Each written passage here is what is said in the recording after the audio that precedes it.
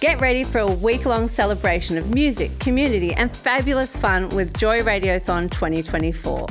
Joy has the largest collection of rainbow podcast content in the world, and you can help keep us out loud and proud by donating during Joy Radiothon 2024. Just go to joy.org.au/radiothon. Mark it in your calendars because Joy Radiothon returns June 1st to 7th, and remember, we all flourish with joy.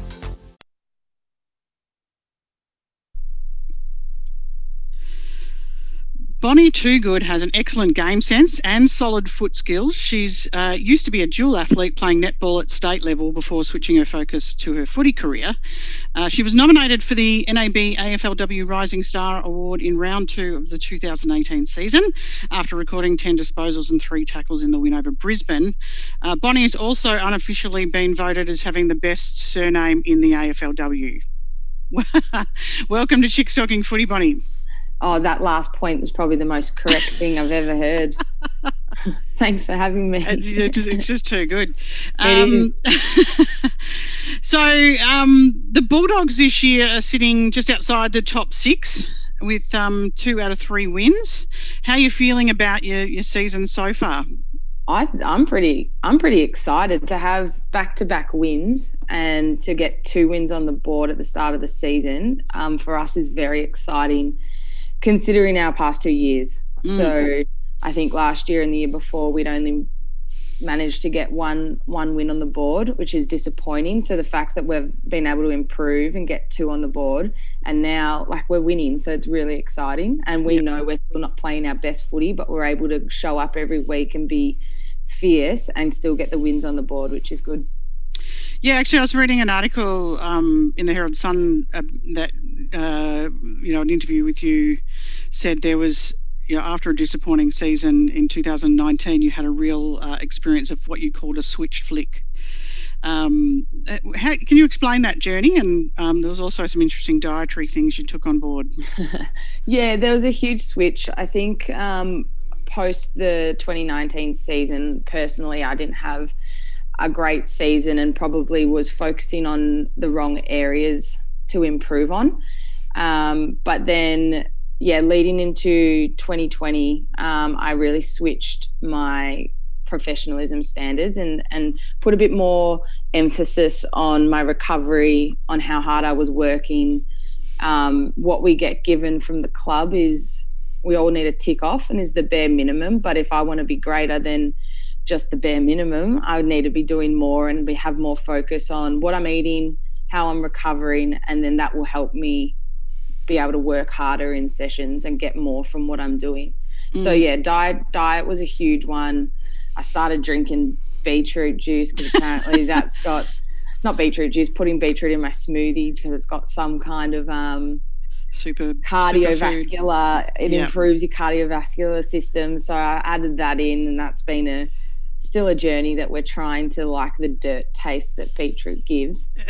But I did have a huge switch in my mentality because I don't want to just be coasting through this. I want to be the best I can be so that my team can be the best that it can be.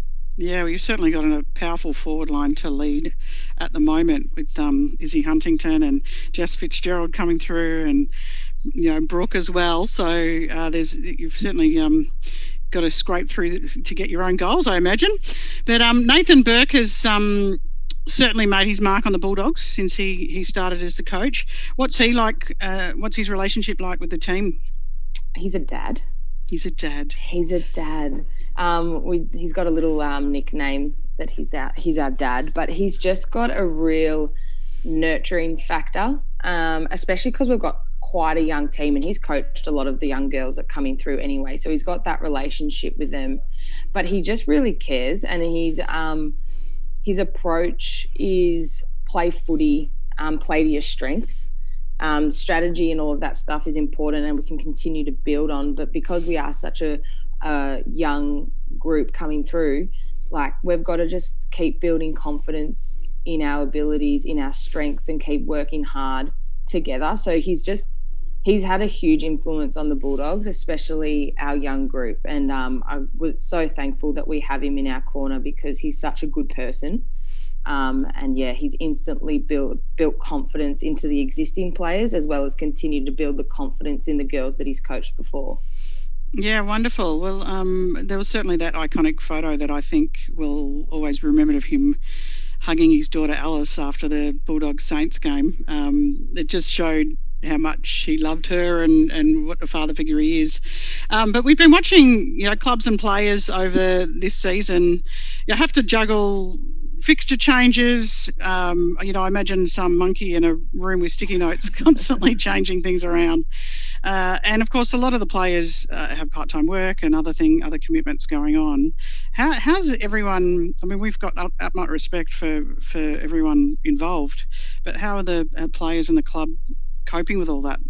I definitely wouldn't want to be the AFL right now. The constant border changes, the figuring it all out. They have done a power of work though, to get as much information from the players to allow this flexibility. And we have to just understand that the health and safety of the community is the number one priority. So we have to do everything that we can to be flexible and adaptable enough. I know the cliche of controlling what we can control.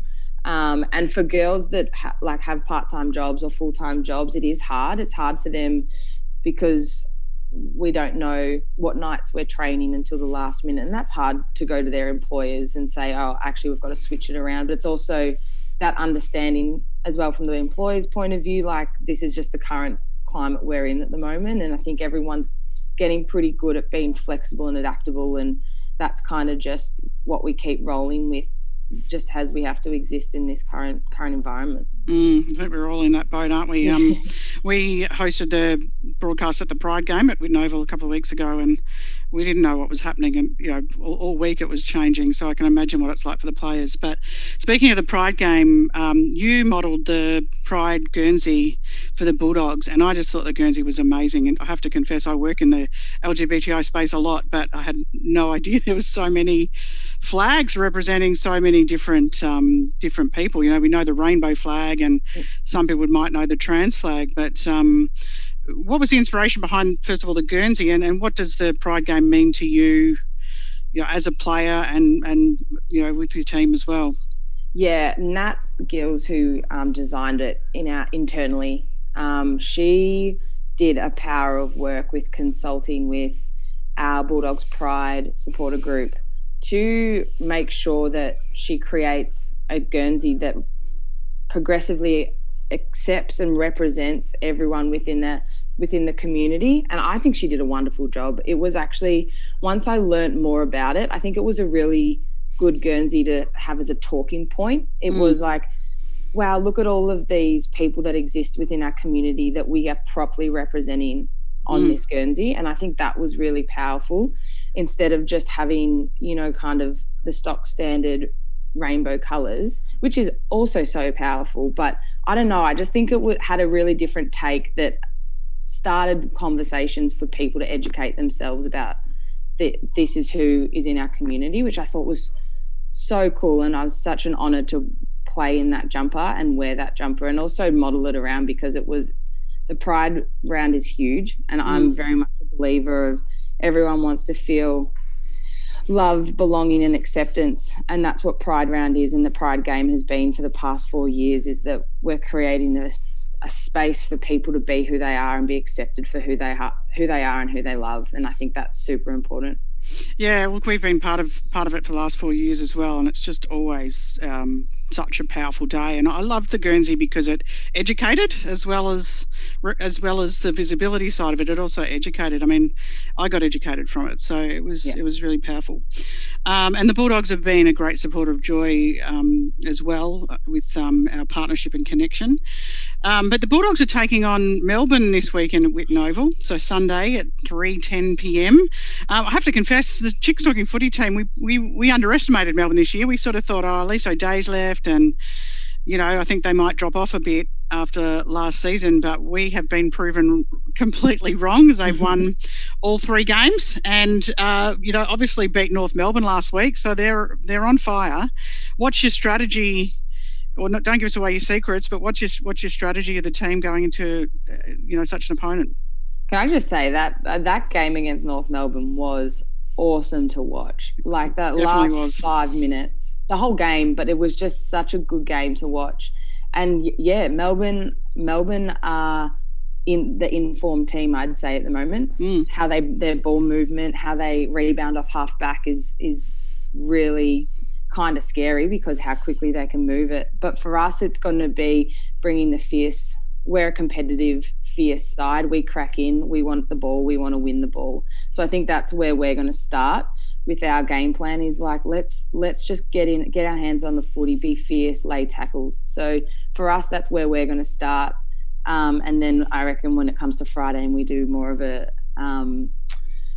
pre-game review, we can think about more of the strategy stuff. But anything can happen in the AFLW environment. You can have teams that are on top of the ladder and teams that maybe are the underdogs. And I think as a Bulldog, we don't mind being the underdog, coming in and maybe surprising and roughing up a few feathers. So it's going to be a really interesting game. It always is against Melbourne and Bulldogs, the great rivalry ever since 2013 in the exhibition games.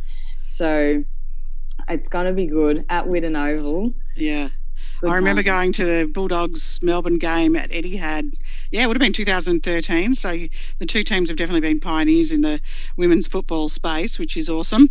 So thanks first of all for chatting with us today, Bonnie, and also I wish you all the best for your game on Sunday afternoon.